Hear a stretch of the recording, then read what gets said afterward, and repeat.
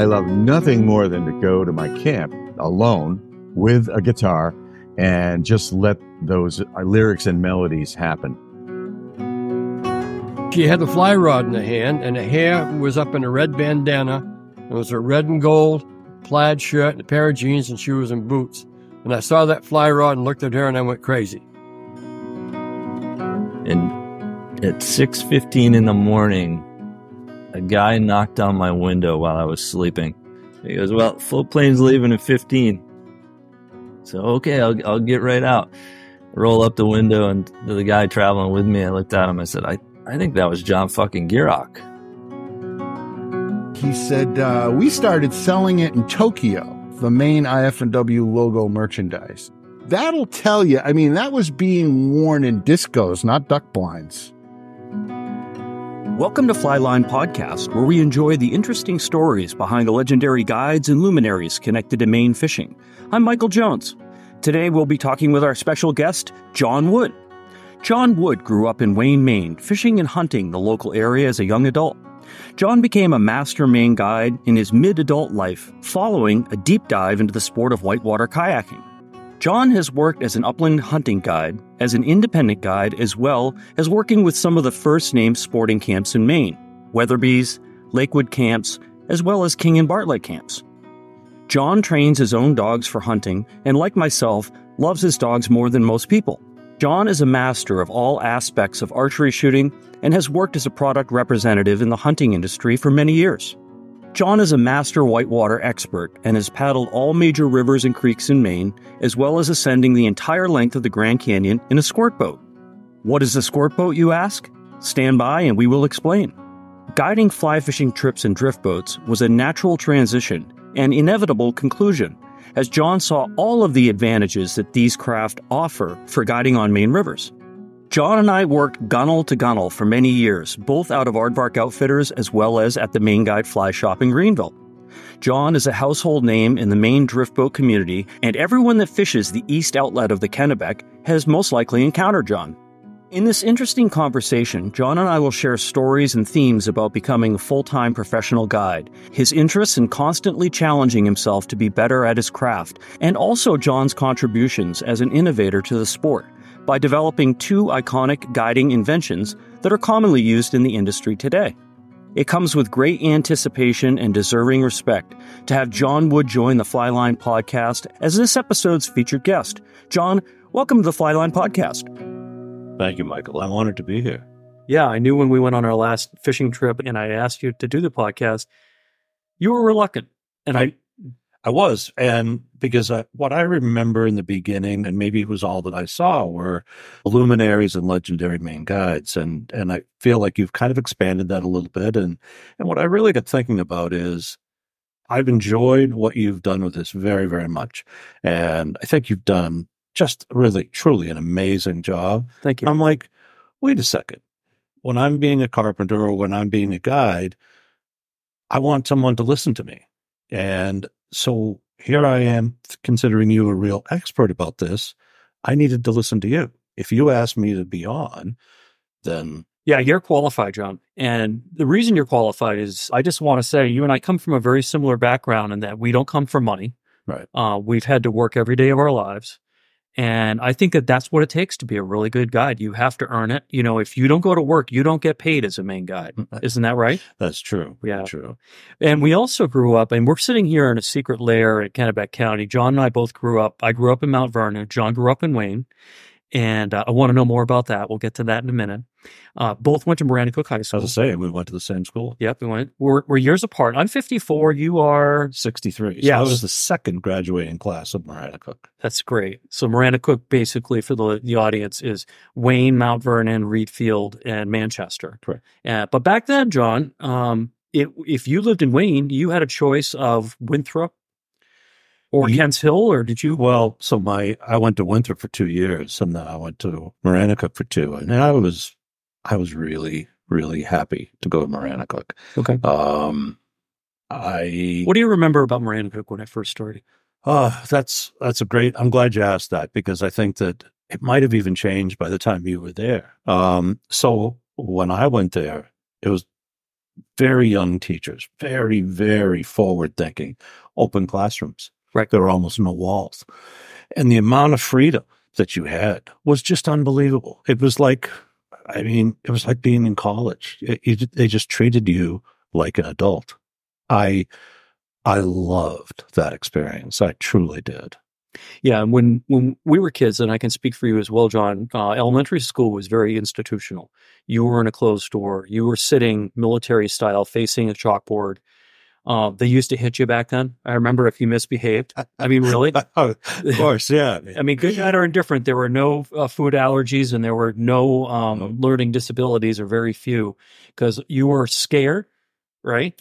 You were respectful. You were very respectful. For a reason. Yeah, and I could tell. This isn't about that, but what else do you remember about growing up in Wayne? Because, I mean, we lived in a kind of a pastoral environment. That Reedfield, Mount Vernon area, the Lakes region of Belgrade, it's just gorgeous. What I've often told people, and I'm dating myself with this, because I actually didn't really watch the program, but I was familiar with it, is it was like growing up in Mayberry. It was like a utopia.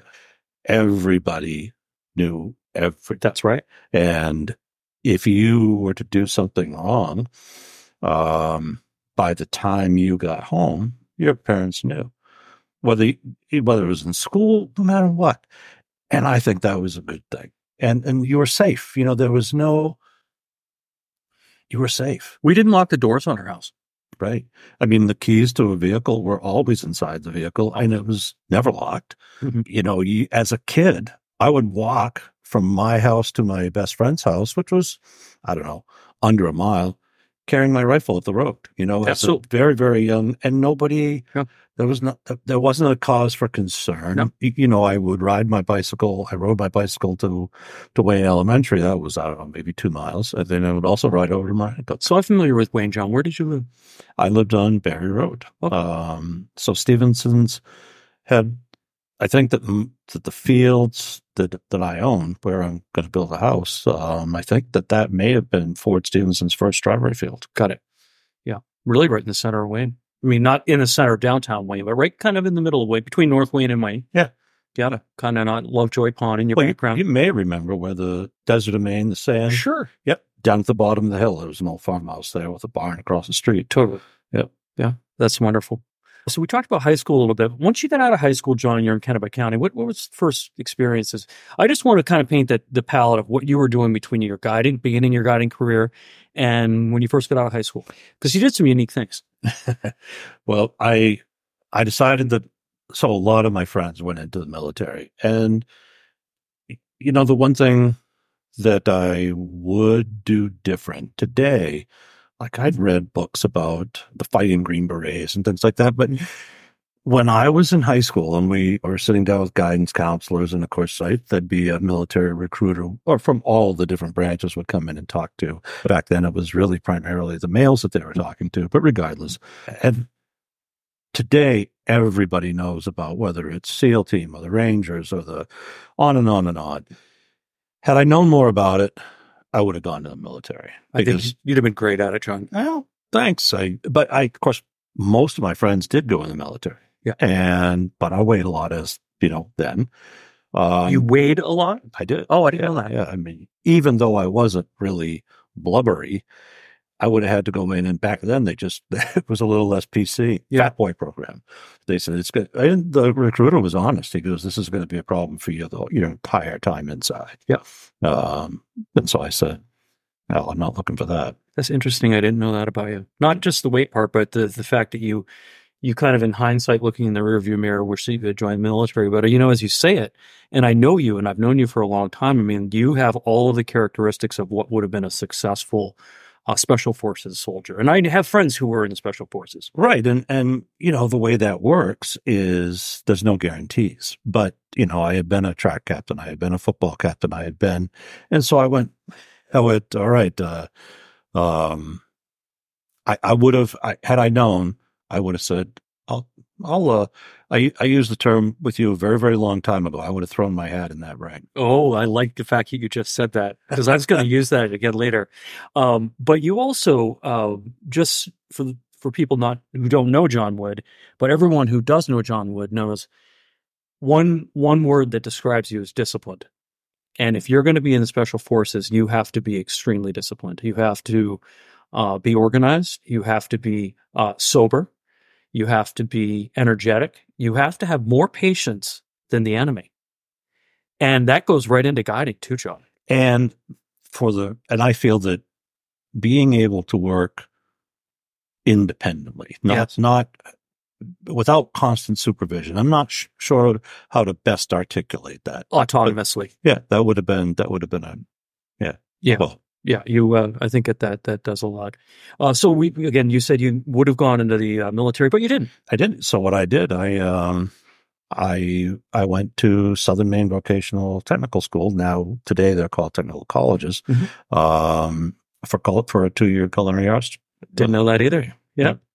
So in thinking about getting into the food industry. And I did a little bit, but Michael, I didn't want to be inside. I had worked outside, I mean, when we were young, you could work at one of the boys' camps boys' camps. Sure. One of the camps. Yeah. So I worked at Androscoggin. I worked at Cobbessy. Yeah. Yeah. And you could work for farmers, which I also did. Absolutely. But one year I was able to get on a crew that was building a pretty complicated garage attached to a house. And I loved it. I know. I really loved it. I know. It's fun, isn't it? It is. And when we were young, we didn't have new vehicles. We had old vehicles. Now, of course, vehicles were more simple then. But what I became very aware of very quickly was aptitude or lack thereof. And so for my friends, I could turn a wrench and do very, very simple things, but on more complicated things, it made sense to them, but it didn't make sense to me. But everything about building, load bearing, everything made complete sense from the very beginning, instantly. And I realized right then, I'm like, it's just a different aptitude. Yeah. I'm going to bring you back, John, to the 80s. Daggett's Market in downtown Manchester. Mm-hmm. I worked there. Oh. The building got taken by eminent domain. You might remember the old Daggett's and the new Daggett's. Yeah. Because they wanted to widen the highway, the road there. Yeah. 201, 202, I think, right? 202, I believe. 202.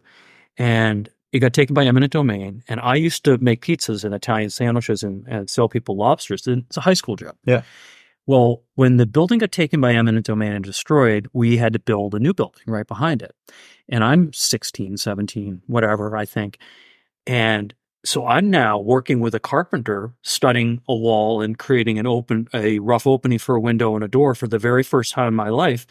To my surprise, how easy it is and how fascinating it is. Yeah. I haven't done the kind of building you've done. And let's go back to you because I think you do have the mind for that. And how does someone design a staircase? Or how do you lay out a kitchen knowing that when you finish all the cabinet work, it's going to fit in and be tight? That's just fascinating to me. Well, I mean, staircases are, there's a lot of math, but the space always, it doesn't completely dictate what you do. Yeah. The best skill that you can have with a kitchen or really a lot of remodels or even designing something new is like especially a remodel, we walk in and we look at a kitchen, but try not to see it. Try to pretend nothing is there. Oh, I like that. Yeah. And that's how you come up with a brilliant design. And you just think about it and think about it and think about it. So makes sense. If you have time to make a decision, take time and make a decision. I have friends, that were in the military and some of them got used to making decisions very, very quickly. And I can make it, as whitewater people, oh yeah, we can make decisions very quickly. Yes. But if you don't have to, take your time. Yes.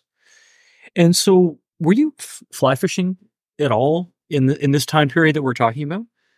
Not well. But you had some like you had been introduced to it somehow. Yes. I actually started completely on my own. I was from a family of spin fishermen. Sure. And I don't know if you were in the Scouts or not, but there was a magazine called Boys Life for of course. Scouts. Yeah. And then back then, my grandfather liked trap. There was fur fishing game. There was field and stream. There was sports of fields.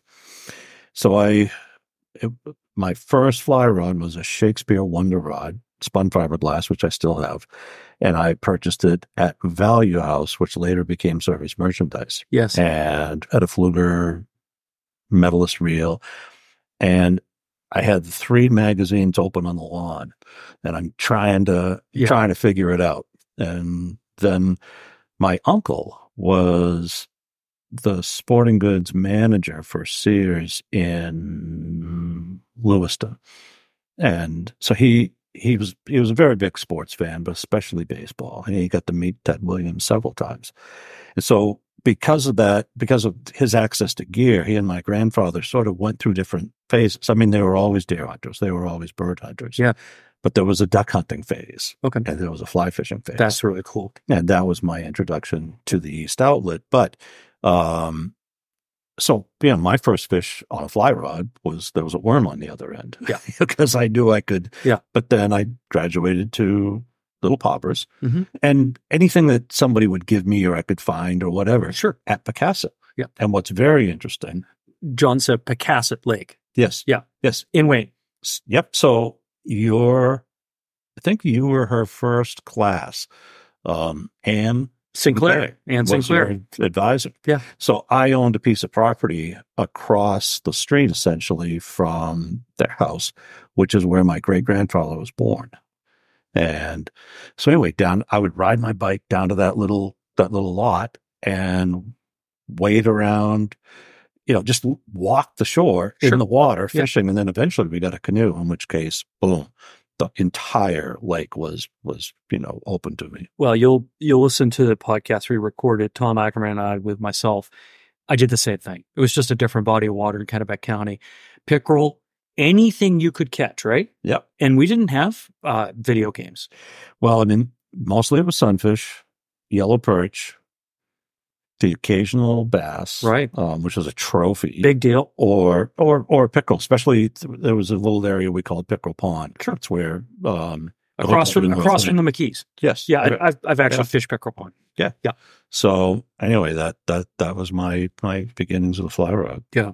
Yeah, a lot of fun too. Oh, so much more fun. It plants the seed, and then some time passes, and I feel like the time frame for you, John, would have been about the first time we met. I don't know if it was the first time we met. We might have met in Red Oak Sports, but I know for certain we met at the UMF swimming pool doing kayak roll lessons. I was teaching there, and you came with Rocco and Peggy Dwyer, Rocco Pisa? Yes. Yep. And there was a good community of people that were wanting to learn how to roll, and you came and you were a decorated kayaker. Let's explain to the audience what you were doing with kayaking, because it's so relative and it relates to becoming a great guide. So what were you doing with kayaking? So I didn't spend very much time in the field as with my culinary degree. One thing I found out right away is that it was very transferable to supermarkets. And, it was really in the early 80s, late 70s maybe, but early 80s that I was working. I worked right here in Augusta for Shaw Supermarkets. And with a 2-year degree, there was no way you could make other than maybe a paper mill, there was no way you could make that kind of money if you were full-time, if you were in management, which I worked my way into pretty quickly. But I wanted to be outside. So I went, there was a boom going on down in Portland. I went down and went to work for Wright & Ryan, was the company that I worked for. Right, which is a large construction company. Yep. But of course, you're young, you're chasing the dollar. So I was always doing little side jobs, and I did a side job for a woman who had a kayak for sale. No kidding. Yeah, it was an Old Town kayak. And whitewater or touring? Sort of a hybrid. Yeah, hybrid. Yeah, it looked like a cigar. Yeah, it was white on the bottom and blue on the top. Oh, I had one. I had a green one. Mine was green on the top and white on the bottom. Yeah, keep going. I'm sorry. Yeah, but I mean, I remember watching a movie when I was a kid, and James Brolin he was running a river that was like going to be closed, and they were going to build a dam or something. And they dropped a net off a bridge, and he flipped over, slid underneath it, and rolled up. And I was like, oh, that is the coolest thing I've ever seen. And I was thinking about that when I saw that kayak. Yeah. And I went, I'll trade you some of this job for that kayak. So Mine had a aluminum telescopic pole that ran from across the side. Instead of having individual foot pegs, did yours have that for a foot brace? Do you remember? I don't remember what it had for a foot brace, but one thing I remember distinctly, it had that cheap white styrofoam. Oh, yeah. Was it center pillar? Sure. And there was a very, very crude fiberglass that's it. shape. That's what which was broken. And so it would so as soon as a wave hit the top, it would fall over and you'd feel the thing hit your legs. And kayak has to have a center support so it doesn't. Yeah. And it would cut you. And it was, but I didn't have it very long. And then I don't know if you'll even remember this boat. You may very well, back when I started, and maybe yourself to a degree, performance boats were fiberglass. Oh, yeah. At the time. Absolutely. But Perception, was the big company at the time, and they came up with a sort of a detuned racing boat called the Reflex. Totally. And so I didn't have that Old Town very long at all because I was bitten. I was bitten hard. So I bought a Reflex. Now, my cousin, I don't know, 5 or 6 years younger than myself, we were spending a lot of time together on weekends, and whether we were mountain biking or, then it became kayaking. But we were athletic. And so we said, well, we're going to have to learn how to roll. So we learned how to roll, but we didn't know how to paddle. The first remember either one of us ever did was the cordage. Oh, wow. John's talking about the Kennebec cordage. Yeah. Yeah. Yeah. So the Reflex was actually, came on later. I started with the Dancer. Yep. Which was years before that. And then there was the Sabre, which is very similar to the Reflex. But the Sabre and the Reflex were basically a slightly tuned down version of a slalom kayak. Correct. Right. So it had a little bit more bow volume, a little bit lower stern, but that's what was leading us down to the next conversation we're going to have, sport boating. Yeah.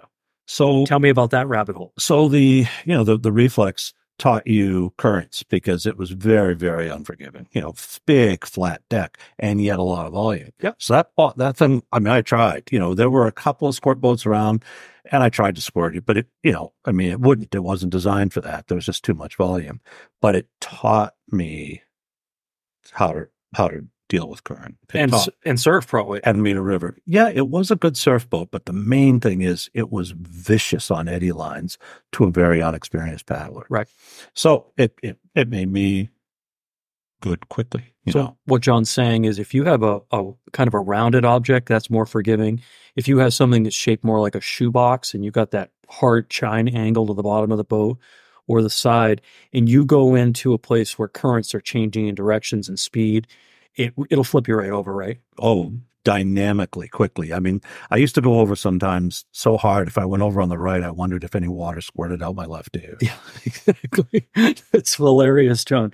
Okay, squirt boating. So I really want to talk about that because you and I can talk about that. Yeah. So then, I remember when they came out and I had fallen into a really good group of paddlers. There was Doug and Diane Oliver, who owned the ski rack, and Dave Gates, who was a paddle maker, and just a really great group of folks. The Bangor people. Yep. Team. And so they started buying squirt boats, and so we all did.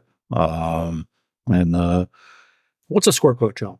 So it's a very low volume kayak, and in a normal kayak, you have, as you mentioned, foot braces where you kind of sit with your toes pointing up in the air, and you've got essentially a paddle on the inside that your foot is up against. And where in a squirt boat, you sit sort of like a ballerina. Your toes are pointed, and so you end up with extremely flexible ankles, and you also end up with misshapen feet because the pressure of your bones pushing on the deck, but. Anyway, but they were... I would liken it to if you were looking at someone sitting up in bed and they had just a sheet over their knees and their ankles. Yeah. That's what some of the real super low volume boats look like. That's a good way to put it. And I always kept mine in a bag. And back at the time, windsurfers were very popular. And everybody thought I had a windsurfer on top of the truck because it was in a bag. It's funny you say that. I'm gonna admit something to you. I was working in the industry, meaning the rafting industry at that time.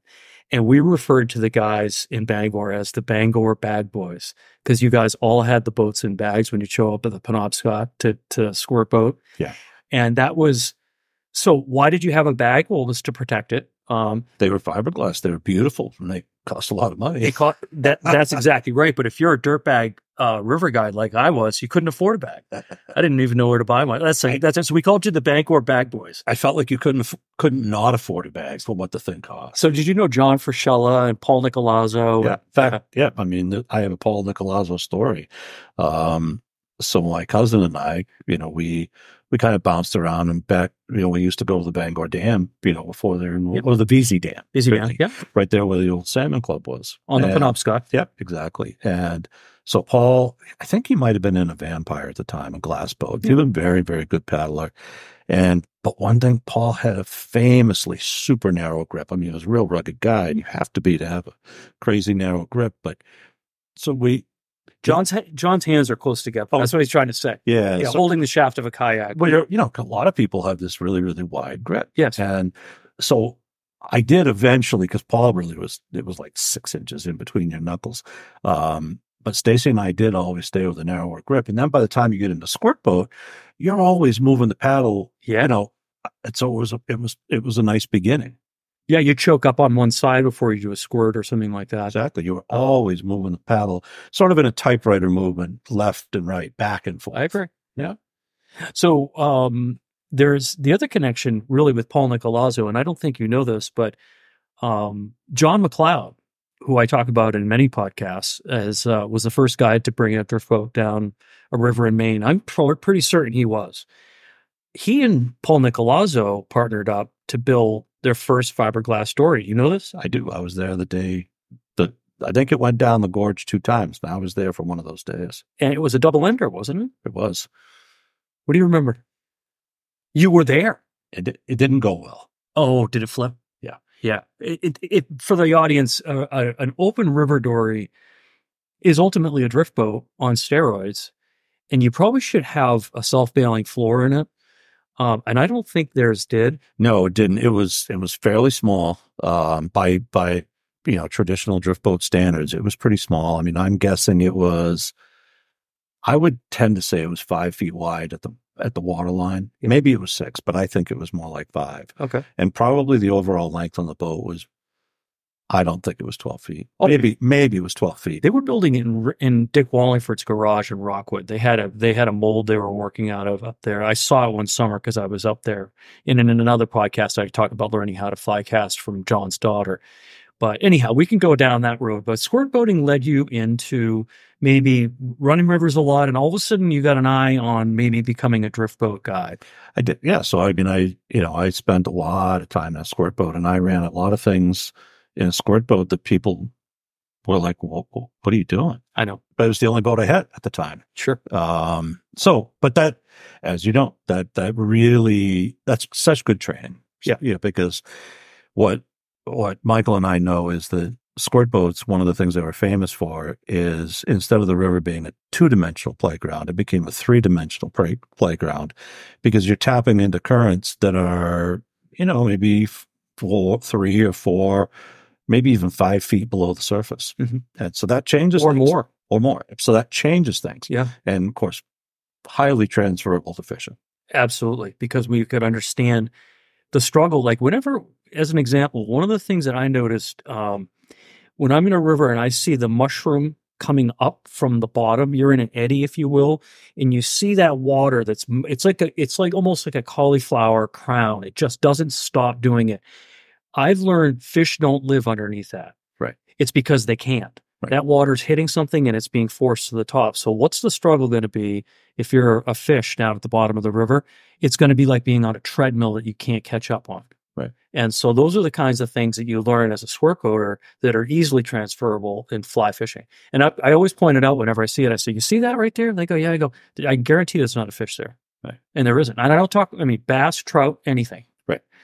Best example you and I can think of is maybe about 10 feet down at the eddy right at the sluiceway on the east outlet.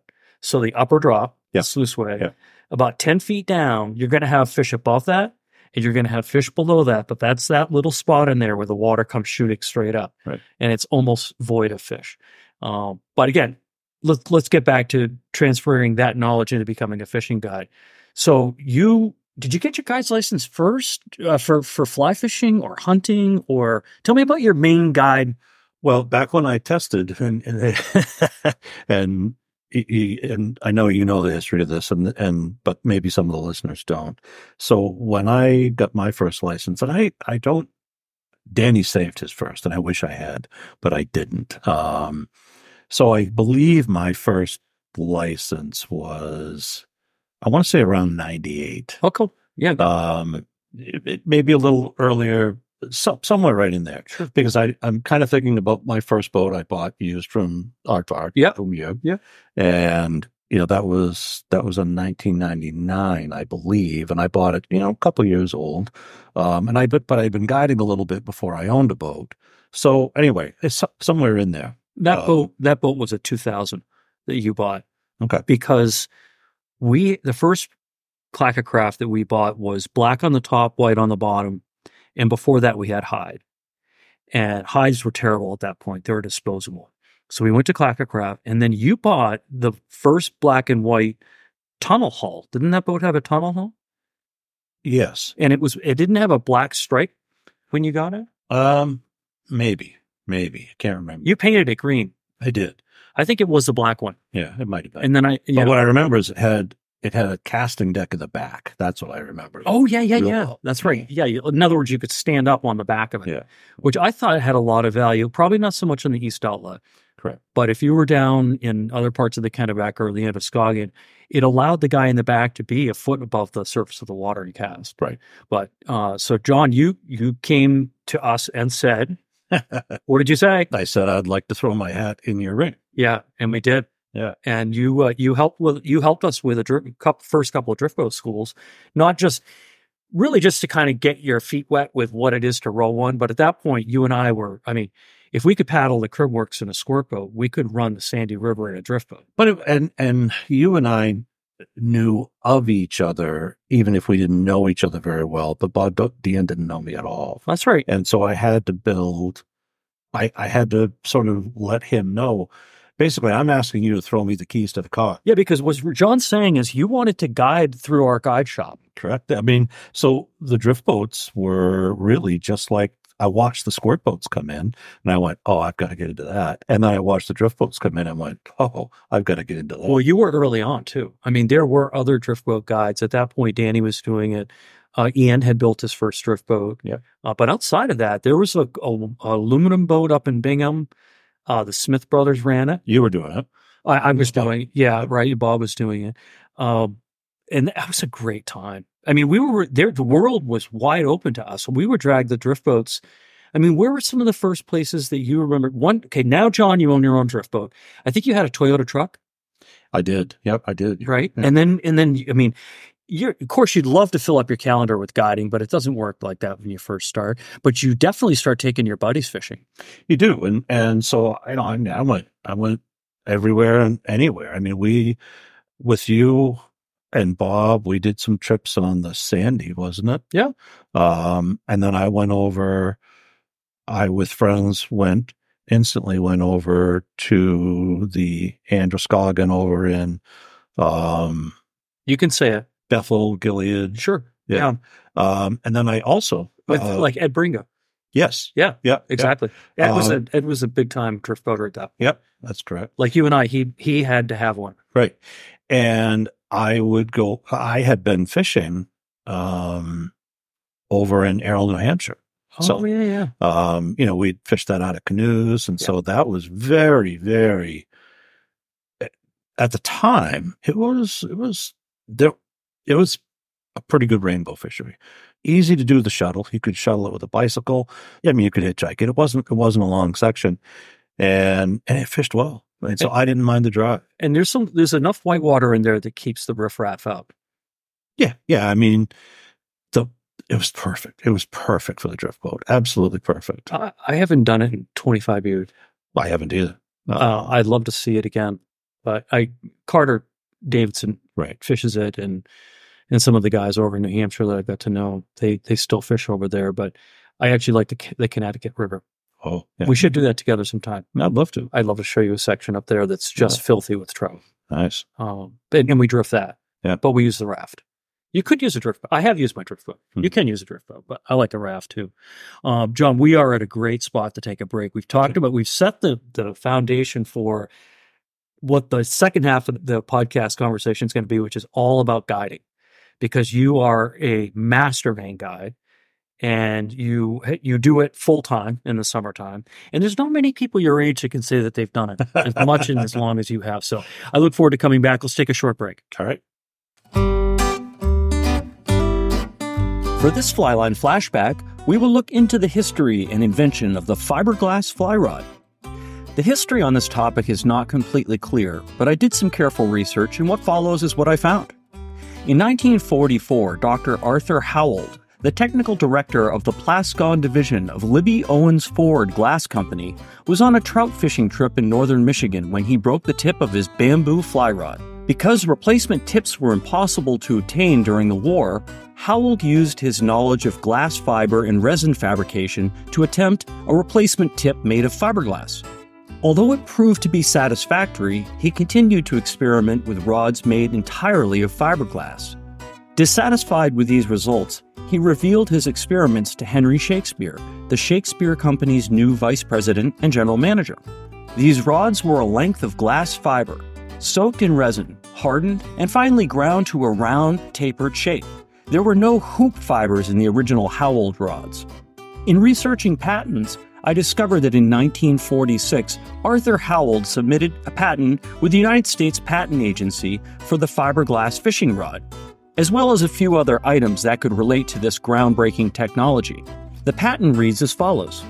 This invention relates to the production of high-strength, lightweight shafts or rod-like materials which, in various sizes, may be used for fishing rods, ski poles, boat spars, and other similar applications, and which are unusually effective for use as shafts for fishing rods. The principal objective of this invention is to provide a rod-like material having great strength and resilience in proportion to its weight. Another objective is to provide a rod-like material of great strength and resilience which is not affected by exposure to the weather or to immersion in water. Another objective is to provide a rod-like material whose outer covering is stressed in tension parallel to the length of the rod. A still further objective is to provide a method of manufacture of high-strength, lightweight, rod-like material. Dr. Howald built his rods around a balsa wood core. Eventually, Howald and Shakespeare developed the process used for making what were to become wonder rods, where fiberglass was spiraled around a metal rod mandrel. Then, additional glass fibers running the length of the mandrel were added and cured into a fly rod. After World War II, fiberglass largely replaced bamboo as the preferred fly rod material because it was cheaper to obtain and easier to work with. Today, fiberglass fly rods are experiencing a resurgence in the fly fishing industry, with almost all major manufacturers offering a glass rod option. Some new companies are also emerging, specializing in fiberglass fly rods almost exclusively. Fiberglass fly rods cast differently than modern graphite tapers. With glass, you need to slow down your casting stroke, and that means you are letting the fly rod work. A fiberglass rod takes the weight of the fly line, bends the rod deeply, and sends the cast out with surprising precision and ease. Because fiberglass fly rods offer a softer action, they also protect light-tipped material that only a split cane rod can match. Fiberglass rods offer a great casting tool for the beginner, as you can really feel the forward and back cast load, allowing you to perfect good timing in your casting. Today, fiberglass fly rods range in price from $30 to over $1,000.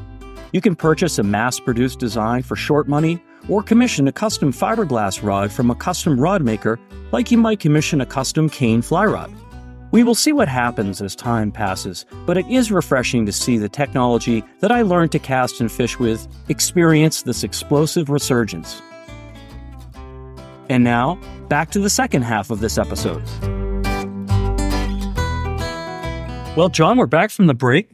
We talked a little bit before about you were doing some guiding with Bob Dion and I, but also for myself, John, I just wasn't getting enough work working basically dedicated to one fly shop, I started to I wanted to be on the river more. You wanted to be on the river more.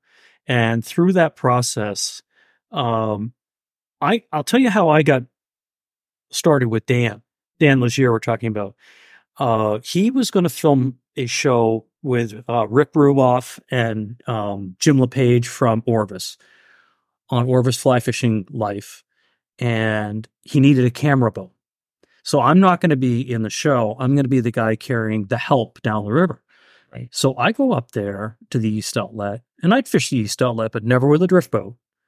And we went down to the river, and we had already basically got everything we needed about 2:00 in the afternoon on the first day. And we were supposed to go for 2 days straight.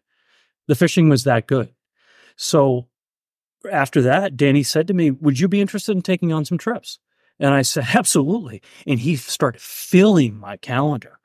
And then you came right on the heels of that. I mean, there wasn't maybe a year after that. You were right on board as well. Right. Well, the original. So I had met Danny 2 different ways. I met him through you. You recommended me to Dan, or I think I actually did a couple of trips for Dan through Aardvark. Yeah, we were. Yeah, provided me up to him, but also, after I'd been down the East Outlet with you and on my own, I would be up there with a friend, like you said, you're sharpening your knives out there every chance you get. And I remember running into Dan. He had come in from bass fishing one day at the takeout, and we started talking. And so anyway, then the following year, and I don't remember exactly what year that was, but I had done a few trips, and Dan called me over the winter and said, would you consider just working directly for me with a fly shop? Yes. I said, well, you said, of course, absolutely. And yeah, talk about suddenly your dance card gets full. Very full. Yeah. And it gets full because Dan at that point was doing an incredible job and always did an incredible job. Penny as well. We learned a lot. We'll talk about what we learned later, but what's really being said is you have the Penobscot River you could drift boat on. You have the East Outlet of the Kennebec you could drift boat on. You could go bass fishing on Indian Pond, which at the time, I talk in other episodes about bass was a 4-letter word, but you and I grew to love smallmouth bass guiding with fly rods. Yes. Because everyone was happy and everyone was catching trophy fish, and we're putting those fish back and we're not hurting them for the large majority. Don't you agree?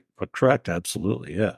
So, John, do you remember your first guided trip with Danny and Penny and, be at the shop at 6:45 and? Yeah. I mean, I've got a couple of my first guided trip really was for, either you or for Aardvark. Right.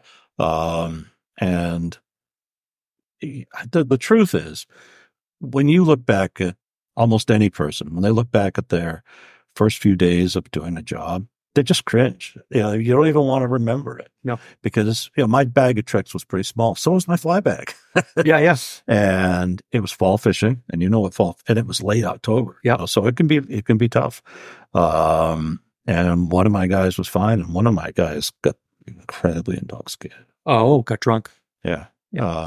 And I found out 15 years later, so it was a while ago now, that he is still bad-mouthing me today. The drunk. Yeah. Yeah. Yeah. That's all right. Yeah. I mean, it made a really funny story, but that was my first trip. I remember having a guy one day that was smoking pot. This is before pot was legal. He was in the back of the boat. And he was so stoned that when we get to another hole, he just let the guy he was fishing with, nymph or streamer or whatever we were doing. And the other guy was having a great time.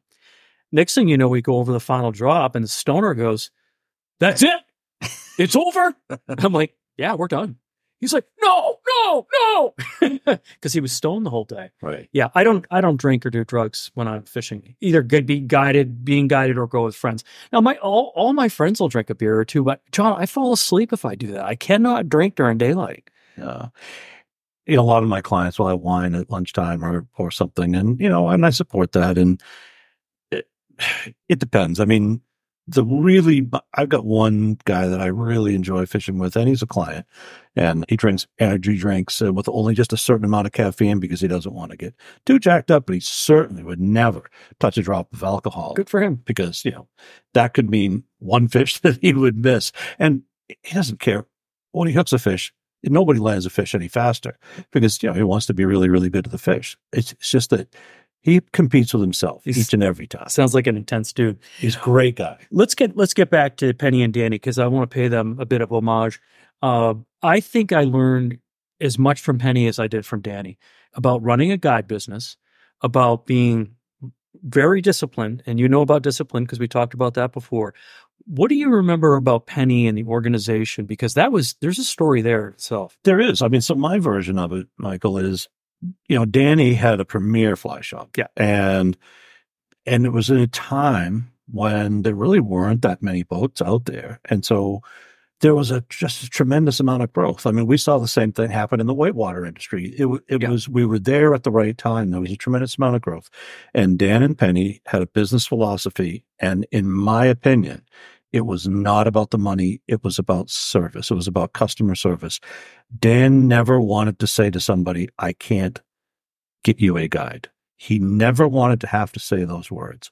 So when quality people became available, clients and guides find each other. Guides and fly shops find each other. That's the reality. And so we found Maine Guide Fly Shop. Maine Guide Fly Shop found us. I think Chad benefited from that at the same time. Chad came in a year or two after you and I got started with Danny. So you and Ian were the very first in. Sure. Chad and I came in very, very close to the same. You were before Chad. I remember that. A little bit, yeah. But one of the big differences, Michael, is my whitewater background. Yes. I walked in fully functional. Yes. Like go anywhere. Yeah. You could read the river. Yeah. You could see where fish probably would be. And you knew where you could anchor and you knew where you couldn't. And the bottom line is, and that this is a factor, is could operate the boat anywhere safely. The other thing, I think of it a lot, but I notice when I'm with a really good guide, and you guide me now, John, when we go down the East Outlet in the fall as a tradition, I think that you can see danger about a minute before it starts to rear its head. If you know whitewater, you're always looking at least 10 seconds ahead, right? And that whitewater background with kayaking gave us a unique skill set for guiding a drift boat that I'm going to have you sit down right now. Sit down. Yes, yeah. Yeah, right? Because you're about to hit something, or you're going to take a wave over the bow, or you finish a sentence, John. Well, I mean, here's something that I know that I suspect. I want your opinion. So when I went from a kayak to a drift boat, there are two things that were a big transfer for me. One is risk. I always thought I'm very, very, very risk tolerant, except that you were just by yourself. Now you've got two people sitting in the boat that have no idea that there's any risk at all. That's right. And so in the beginning, on the what we call the sluiceway on the East Outlet, which is a Class 3 rapid, which Dan Legier's saying, which I think is very accurate, it's a Class 3 rapid with Class 4 consequences. Yes. And so, you're taking people into potentially harm's way. And, Michael and I very much have the skill set to do it. But for me, I'm aware that it's completely different when it's not just you. And so that was something I had to work through, and I did. What's interesting about the sluiceway? It's safer when there's high water. Oh, absolutely. It's treacherous when there's low water. Absolutely. It's the rocks that give you the problems. Correct. And just for the record, someone died there 2 years ago. That's correct. Trying to navigate a boat down through the upper section. It is not for the faint of heart, and it is certainly not for anyone that doesn't have a skill set. It's not a place to learn how to row, period. And then the other change for me, Michael, out of a kayak was I liken a kayak to not just maybe a motorcycle, but like a sport bike. Yeah, yeah. And I liken a drift boat to essentially a school bus. Exactly. And so you learned how much earlier you had to make your moves. That was a big adjustment for me. Yeah, absolutely. And then my philosophy that I adopted quite quickly, and I did the same thing with kayaks, is make your move early. You can always back off. So go ahead and just get in the habit of do it earlier than you think, because you can always back off later. And that served me very well at both of those things. You taught me, John, to going through the final drop of the East Outlet. There's kind of a typewriter move there, which is to say the river isn't just moving down, it's also moving from right to left. And I noticed one time following you that you set up a little more right than I had, and that puts the boat right into the tongue. You know how it drifts you 4 feet to the left at the last second? You showed me that move.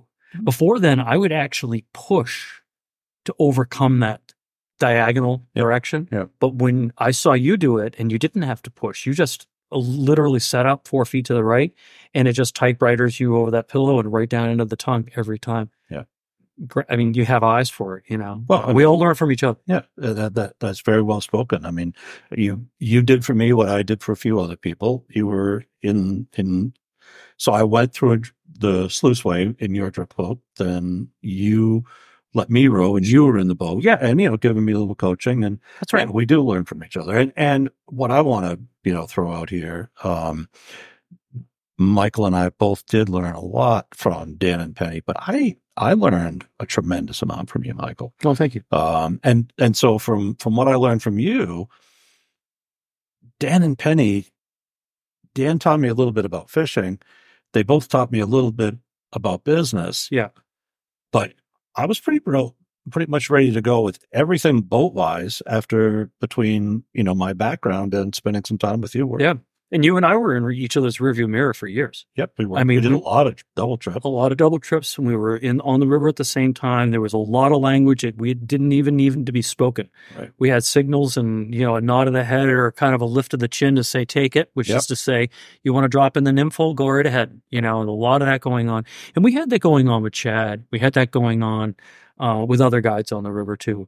I do want to talk about Penny because she was so perfect in some ways. I remember one of the things, because we were guiding people we didn't know. Correct. Right? Now at this point, John, you and I don't guide people we don't know. I mean, if you call me out of the clear blue sky, you probably aren't going to get me to, you probably won't hire me. You might, if you're lucky. I hope you're listening, Hugo. But Penny would set us up. She'd say, I love it when she'd do this. She'd put all of her body weight on one leg and she'd put her hand on the opposite hip and she'd put her finger right out across that cash register. And she'd say, Michael, listen, this guy, listen, he's a prick. Don't do anything extra for him that you wouldn't, she'd say, Michael, you're going to have this couple tomorrow that just got married. They're staying up at the Blair Hill Inn and they just want to have a good experience. And she doesn't know how. So I want them to go with you because you're a big teacher. So she always she was able to set the stage because we were in large part taking on people that we didn't know. Right. And one thing that she was very good at is having a sense of, well, this person would be better with Michael, or this person would be better with Ian, or this person would be better with John. And God forbid if Danny couldn't take one of his regulars, right, they wanted to make sure that they were going to not alienate that guy by putting him with someone that wasn't going to even come close to Danny's standard of quality. And so they put a lot of trust. And actually, that's part of the reason they really, you wore a clean shirt. You were there early. Yeah. Finish the list. Well, I mean, that it was run like a business. It was run very professionally. And it's irritating for me and probably for anybody listening when someone is in a customer service industry and they kind of forget that it's a customer service industry, period. And you say it over and over and over because it's a customer service industry. Yeah. And you even do it with me, John, because I know how to tie the knots. And if I screw up my nymph rig or whatever, if I'm going to pay you that day, you won't allow me to take those knots out. You didn't do it this last fall. You're like, Mike, your hands are shaking, you're cold, and it's just going to turn into you cutting that off. Why don't you just hand it to me right now? And you did. It's my job. And the other thing too is, we've talked about it, John, is allow yourself to be guided. So let me tell, I think that I just love this story. And we have a mutual friend, Kendall Bremer. Oh, yeah, sure. Yeah, and Kendall, he does pharmaceutical. Right. And so Kendall fishes with me every year. And this coming year, we're going to try to tie some flies together and we're going to try to maybe fish together recreationally. And, so I got Kendall fishing a different method in the fall, a wet fly, and it was new to him. So so Michael is, for anybody listening, probably at this point realizes Michael is an incredible fisherman. He's very, very talented. Thank you. A lot of experience. So yeah, you do. You would do it. You have a tremendous amount of experience. But when Michael kind of went in another direction for a lot of how he makes his living, I stayed on the river. And so I have a lot of days now, and I have a lot of experience. And so we're on the East Outlet, and it's fall, and I know that there's more fish there that we haven't caught, and I want to use a different method. And surprisingly, it's a method that Michael wasn't familiar with. Well, I'm familiar, but just don't practice it. Anyway, so I said, let's try this. Now, I will tell you, I was like, oh God, please let this work. And Mike was very gracious and said, sure. And of course he did. He was able to do exactly what I wanted him to do. Yeah, but I'm cringing the first time. I didn't want to be doing it. I know you didn't. And you hooked up either first or second cat. Yes. But so if in a place right behind where a guy's standing, you knew there were fish there, and you kept saying it. You're like, Mike, there's fish here. And I'm going, well, how could they be fish here? Because there's a guy standing right there. The reality is they want to be there. And the wet fly is probably the only thing that fish would take. Correct. That's it. That's the key. And so the important thing is, here is a person with an incredible amount of experience and skill, but he allowed himself to be guided and caught a fish that other people had covered that water. And you had covered that water a little bit, or at least close to it, with other methods and not caught that fish. That's right. And you know what's funny now that you mention it? I don't remember. I know we caught a lot of fish that day. I don't remember any of them. I remember that much. You created a memory because you taught me something. Right. And that's one of the things that, I mean, if you're listening to this and you hire guides, don't think that you know more than they do. And I don't care if you're dealing with a 20-year-old or a 23-year-old. Give them all the respect that they deserve. If you have something you can share with them, by all means do it, but don't come out of the gate doing that. A good guide will be open to learning from you. Yes. And you should do the same, I would say. I would say you were very gratuitous in your statement, John, that I'm a very experienced and qualified fly fisherman. That's only because I've been around a lot of people that knew more about one aspect of it than I did. Someone knew how to streamer fish better than I did. Look at what we've learned over the years guiding people. That's my point. Yeah. Yeah. I mean, you sit in a day with Lefty Cray for, 2 days a summer, every summer for 10 years. You learn a lot about smallmouth bass fishing. And he wouldn't do the same thing twice. He wouldn't tie that same popper on. He was all about doing something different. But this isn't about Lefty. This is about you, John. So you continued to guide. You bought a home in Shirley. I did, yes. So you were going to bury your roots in the Greenville area, and the East Outlet is that good. It is. And I also, I like the area. I like to snowshoe. I like to bird hunt. I like to deer hunt. So yeah, I like that area. I enjoy the area. So Shirley is just south of Greenville. It's the last town you go through just before you get to the place where you see the lake for the first time coming over Indian Hill. Exactly. So we used to live for years down at Chad Cray's camps. Chad owned Chad's one of our guides for the audience. Worked at the Maine Guide Fly Shop with John and I, and he would allow us to stay at his cabins there. And John, you basically just bought the next cabin over. I did. Yeah. Just up the street. I mean, even a mediocre golfer could hit a ball from my place to Chad's. Yeah. It was nothing. You could walk down, no problem. Right. And we're 7 minutes to the fly shop from there. Correct. And I don't know, maybe the cell reception's better where it used to be, but we used to have to drive up to the end of the road or stand out in the middle of the pavement to get signal. I have a booster at my house. Ah, yeah. Yeah. It's better, but with a booster, it's just weather and stuff doesn't matter. And when I've called you the last couple of times, you've been standing right in your house, haven't you? Yes. Yeah, that's perfect. Yeah. So you got a place there. You stay there in the wintertime. I do. And you guide. I know. So what the audience doesn't know is that, John, you had a pretty serious injury. Two. Yeah, two. And you had to have surgery. I did. I had my right shoulder done in November of 22. November 1, 22, and I had my left shoulder done February 24th of 2023. So if you row drift boats, which weigh a lot, and you have heavy people in them and all the gear, rowing is off the table for a while. I was rowing 12 weeks after my second surgery. Yeah, after your second surgery. So 3 months.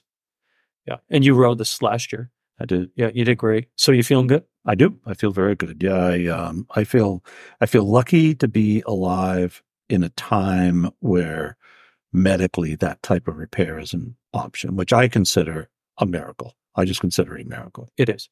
So, John, there was a period where the Maine Guide Fly Shop was open, and then Danny basically shut the lights off, but kept the guide service going. Correct. Do I have that correct? Yes, you do. Yeah. And so that was after I had really stopped working, in a large capacity for Dan. Yes, But you continued to. I did. Yes. And tell me about some of the different trips that you were doing. Like, we talked a little bit about Indian Pond. Obviously, the East Outlet, we can pound the hell out of that. Everyone knows that there's no secrets about what the East Outlet is. It's a great place to go. It is. Where else would you like to guide people? You've got a new place that you smallmouth fish. I do. And, we all went over the West Branch some, and it's a great river. It's a terrible road. If somebody else owned the vehicle and somebody else owned the boat, it would be a different story. But Chad and I together the same year, we talked about it and we said, we're just not going to do the West Branch anymore. We've got all the business we need on the East Outlet. And I have been playing around for a long, long time because I'm very fascinated with the Bingham section. Yeah. Below one. And I'm glad you brought it up. Yeah. And a mutual acquaintance, dear friend of mine, Todd Toll, does a lot of work there. A lot of really good guides work there. I should get Todd on the podcast. I would recommend that. Yeah. Would he? Yeah. Wow. Yeah. That would be. Yeah. Yes. Let's do it. Okay. And so one of the things that Todd will tell his clients at the end of the day is to say, okay, I just saved you however much a Western fishing trip cost, because it's a pretty level playing field. If you can catch fish consistently in the Bingham section of the Kennebec River, you can catch fish out west on any of the complicated rivers. Yeah. So, John, what the difference between the East Outlet and Bingham is, although Bingham is a tailwater, which is to say it lives below a dam, it fishes a lot. Well, it is a tailwater, really. There's no other way to describe it. No. But the flows really change there a lot. Where the East Outlet, it stays at the consistent flow all day long. If you look at the water release on the Bingham section, it's very similar to the Harris Dam up in the gorge, where at some time during the morning, it goes from nothing to everything. Typically in Bingham, it changes 2 times over the course of the day. My point. And the fish don't care. The fish don't, it takes a massive change to bother the fish at all. And the only time the massive change bothers them is if it's enough to blast the bottom so that it clouds the river. Sure. If that doesn't happen. And that rarely happens. That is correct. But the insect, it's fascinating. The water temperature is almost exactly the same as the East Outlet. It's never more than 2 or 3 degrees difference. And yet caddis are 2 weeks earlier down at Bingham. The water temperature is the same. How can that be? I don't understand. And the quantity of bugs and the variety of insects is so much greater. I think that has to do with light. You're getting a lot more light penetration to the bottom in Bingham than you're getting on the East Outlet. You're probably the right. river's wider there. You got a lot very different gravel. Yeah, it's almost exclusively gravel versus the East Outlet is ledge and rocks, right? Correct. When's the last time you lost an anchor in Bingham? It's true. Never. Yeah, good point. And so I describe it as a fickle mistress. It can be forgiving. A fickle mistress? Yes. I love that. Yeah. Go on. It can, you might have a day, blistering hot day, and you're there at 1:00 in the afternoon, and you're fishing water that's 2 to 3 feet deep, and you'll catch a big, beautiful rainbow. And you just think, why did that just happen? And they're native there. They are. Well, they do some stocking, but go ahead. Well, I may be wrong. But to my knowledge, a rainbow hasn't been stocked there in a very long time. That's correct. So I think that's that's the reality to that. So they are at this point self-sustaining, natural reproducing, but they're not wild original fish. Correct. Yeah, they're not native originally in Bingham. That is correct. But what's kind of neat, there's never been a paper mill above Bingham, but there has been a lot of logging, right? It was largely an industrial river until 74. But since then, it really is a beautiful, like you said, Todd Toll would describe it. You could be on the Yellowstone. You could be on, I haven't fished out west maybe as much as you have. No, I've never fished out west. Okay, so there you go. I have fished more out west than you have. But yeah, it's like that. So you have hatches. You have A lot more mayfly, caddis, stonefly going on. There's a lot of good streamer fishing at Bingham. I love Bingham. I love Bingham. Yeah. And, if I get a day off, I go to Bingham because I like the challenge. It's a more technical fishery. And I don't want to beat up the place that I may be working the next day. I know. So I know. So I go to Bingham. Well, let's schedule a day. We'll meet in Bingham and I'll bring my jet boat. Perfect. What do you think? Yeah. We'll go up and down. Yeah. And we'll never have to do a shuttle. There you go. And I'll let you run it. It'll be fun. It's a blast. Yeah, I'll have one at some point. Yeah, they're fun.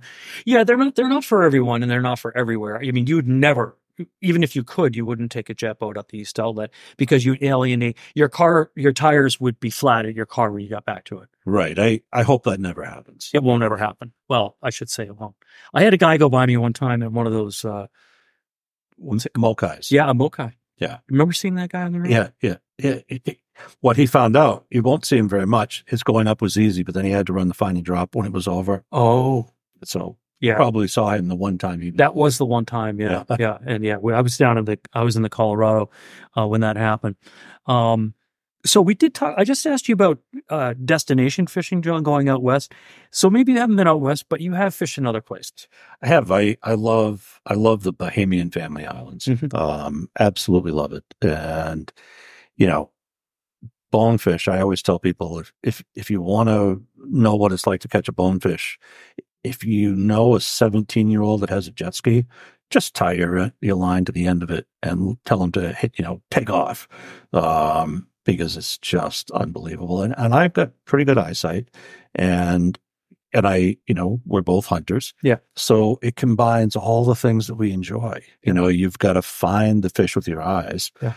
So it's hunting and fishing. And then, you're going to absolutely, long cast sometimes in wind. I mean, it's everything. It's everything. It's absolutely everything. And what I like about it is, it's not doing a lot of casting. It's doing a lot of walking and observing, which is really what I enjoy about the sport as much as anything. I mean, when we're fishing on the example, East Outlet, I keep talking about it. Well, let's say we pull into a pool and we're going to nymph it. I can't see a fish there. Right. You might, but for the most part, you don't. When you bonefish, you don't cast until you see a fish. Right. You don't. To me, that's. Yeah, you don't blind cast.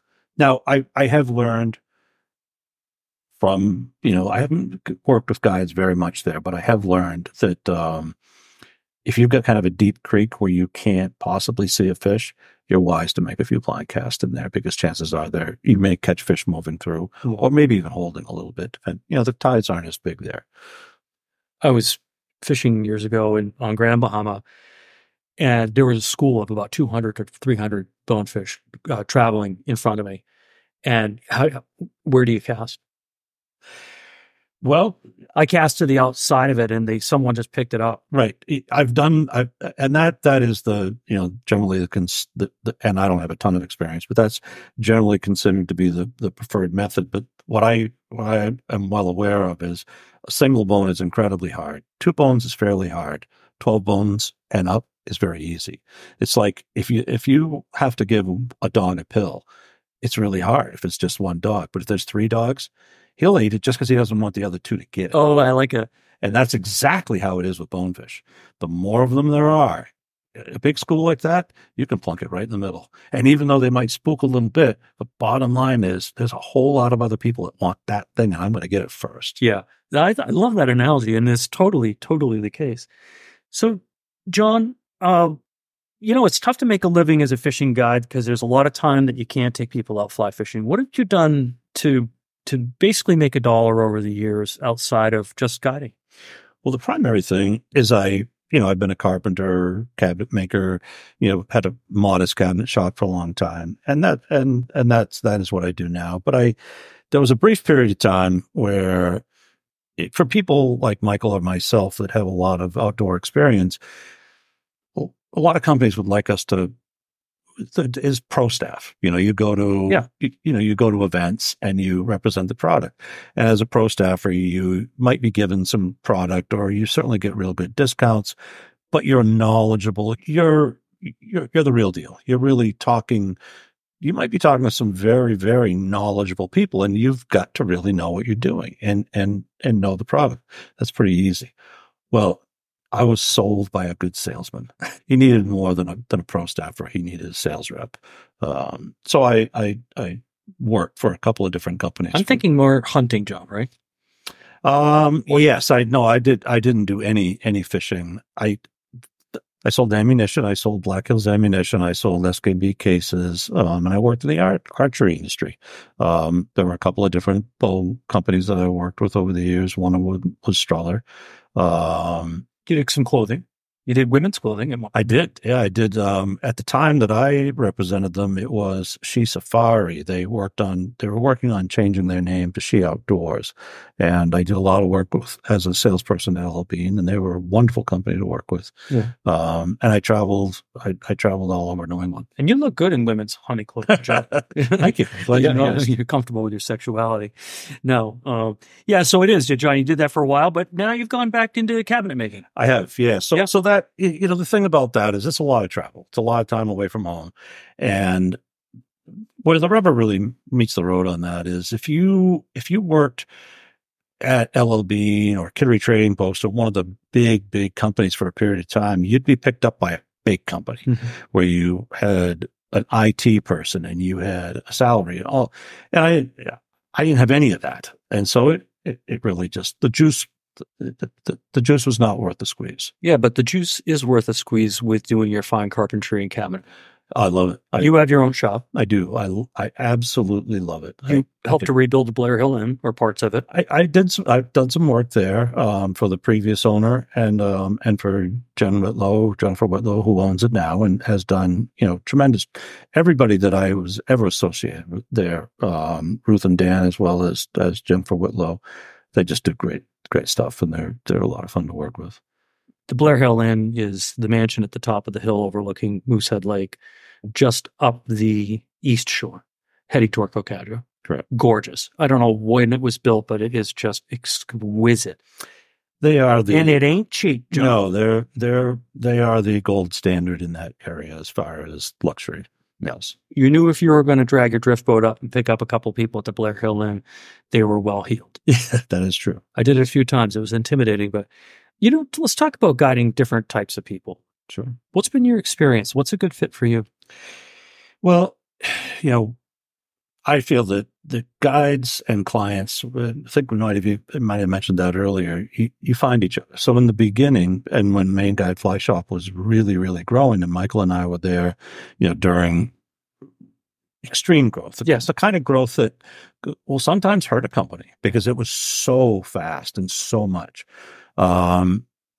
So one of the big surprises to me as I started guiding is that, Michael mentioned earlier, we didn't grow up rich. No. So it seemed like a lot of money to me. And it didn't occur to me that somebody would spend that much money to do something that they weren't incredibly experienced about. After a while, that did make sense. They have the opportunity to learn. They have an opportunity to cover more water than they could any other way. There's all kinds of reasons why, even though it isn't inexpensive, it's actually a good value. And the other, real simple linear equation is if Mike and I go and we hire somebody, that's out of two different households. If a husband and wife go, that's out of one household. And that's a completely different financial equation. Yeah, but I think it's the best money you can spend if you have limited time, like I have now. If I drag my own drift boat up, and I have one, right? I'm going to spend half the time fishing and half the time rowing. I'm probably going to spend more like 75% of the time rowing and 25% of the time fishing. Correct. But if I go with you, I spend 100% of the time fishing. Correct. And I don't have to worry about the shuttle, and I don't have to worry about the cooler and the lunch. Right. And I'm going to learn a lot, which I do always, even from you, right? I mean that in the most respectful way. No, I know. Yeah, and sometimes we have some back and forth about stuff, and we learn from each other when we're going. But you talked about Ann Sinclair and Dave Sinclair. Mm-hmm. That's a great example. I mean, there's two professionals, probably retired now, I would guess, at Dave and Ann. But I know Dave's got to be retired from the Maine State Police. Well, from the Maine State Police, but he's got a big business diving business, right? and fishing. And fishing. And Okay. fishing. Yeah. Oh, okay. Captain. And Yep. yeah, I mean, it's the things he's doing are very, very interesting. So we won't go off on that because we're talking about you. But the type of people that they are is they're professional Mainers. They have enough money to hire John Wood for the day, and they're going to meet you somewhere. You're going to take them down the river. You're going to arrange the shuttle. So that really all they have to do is show up. Correct. Yeah. And one of the things I noticed about you, John, I want to talk about innovation, is that I saw one yesterday. The rod rack on top of the car. They're aluminum now. They're probably $500-600 or more. I don't know. I won't buy one. But John had the first rod rack. You built it. Well, I had one, and I mean, one of the things when we're talking about a rod rack, this is what's on top of a pickup truck, so you do not have to take the rod down. Correct. Right. You see them now on cars everywhere, all over the place. Well, you had the first one. Well, I mean, one of the questions is always, who had the first idea, and chances are they were all over the United States. But I came up with the idea on my own, and I did build one, and I had one early, and everybody said you should patent it, and I not that particular thing. There were things in the past that I looked into patents. Forget about it. Just forget about it. So what John had was a wooden lockable box, small, yeah, and it went into Schedule 40 PVC pipe. I think you had 4 banger. It was a 4 banger. Yeah. So what's being said is innovation comes out of necessity. Correct. And when you're guiding and you get to Indian Pond and you have 4 rods that are set up with nymph, streamer, dry, wet, you don't have to break them down for the next day. If they're set up correctly, you can just pick that rod right out and get started. And that's a real time save. It's time and materials, nips. You can't reuse all that leader. You can reuse the weights, kind of, but I mean, for me to rig that, you're looking at 5 minutes easy per rod, and you're gonna have 2 of them. Yep. And then that's in the morning, every day after day after day. I know it was compounded. Yeah. And so that's not even your greatest invention. Do you know what your greatest invention is, John? Tell me what your opinion is of my greatest invention. There's no opinion involved. It's a fact. The anchor. The anchor. Yeah. So if you're someone that's gone on a fly fishing trip and you just bought a drift boat, it won't take long until you discover there's this new product out there called the Tornado anchor. And the idea is that it's all these independent flat plates that can rotate around. The reason being is if you have one slug of weight and you drop it down into the east outlet between 2 boulders, it's gone. You're never going to get it back. So John came up with this idea because we lost anchors. Those pyramid anchors, you spend big money for them and then you lose them. I used to scuba dive. I'd snorkel to go after them. Right. You remember me getting wet and going after anchors? I do. And I learned, leave a little rope out, and I had a boat hook. Yeah. And so, so we did our best to retrieve them. But John came up with this idea. If you took weightlifting weights, and you didn't even need to put a washer between them. We just would make an eye bolt threaded through with a nylon lock washer or lock nut, some heavy duty washers, because the washers are going to mushroom after a while. Yep. And you drop that down into that same hole. Because the plates spin, you can fish it back out of there again. And it worked like a charm. And next thing you know, when's the last time you saw a boat on the river that didn't have one? As Michael said, this new anchor, people tend to have that, or they have the stack of weights. The other thing that's really, really good, and I have been meaning to make one, and I have used one, and I will make one, a chain curtain. Sure, works really well. But a curtain, not a long, but you've seen them. I know you have. They work really well. Yeah, because what I think they do, John, is they create surface area. Yeah. They basically spread out over the object that they're up against. Where ours, when I say ours, I mean the plate anchor system, which I will die owning those. Right. I think they work great. And you came up with that out of necessity. Right. Right. Anyhow, John, this is the kind of stuff you and I could go on. We could burn every log in the pile talking about this stuff. And it means everything that you took the time to join me today. You drove a long ways. I think you tell a great story. You've become a friend over the years. I trust you. I trust you with my life because you've done it many times for me. We help each other out. We've helped each other out in tough situations on the river. I admire the hell out of you, and I just I think it's such a great thing that our audience can get to know John Wood. And by the way, if you want to hire John, you probably can. Well, I mean, guiding's different for you now, John. Right. Chad, Danny, myself, our people essentially, like say someone comes on May 19th in 2022 or 2023, that's basically that person's day for the next year. They typically keep that day. If the chemistry's right. All right. Well, yeah. And at this point, the chemistry's right. It's for a very, very, very long time. That's how it's been. You just look at them like, okay, the 19th is on a Thursday next year. Do you want? Yep. Yeah. So, and we're getting old. I'm 63 years old. We're cutting back. So between having a big clientele and cutting back, don't have very many openings for new people. Yeah, but that's the reality. You built a career over this time, John, of showing a lot of people great experiences and offering them great memories. I think that we've really added something to the Maine community through guiding, you have especially, by doing it continuously. And I think for that reason, you are a legend in the luminary. Well, thank you, Michael. Yeah. And thanks for joining the podcast. Thank you very much for the invite. I'm honored. That brings us to the end of this episode. Thank you for joining us for this intimate discussion, and thank you for listening to Flyline Podcast. A new Flyline Podcast episode will be released every 2 weeks on Tuesdays, so be sure to come back to meet our next famous guest. Until then, this is Michael Jones, and we invite you to visit the blog section of our website to enjoy photos and contributions from our guests and experience all of our episodes at flylinepodcast.com.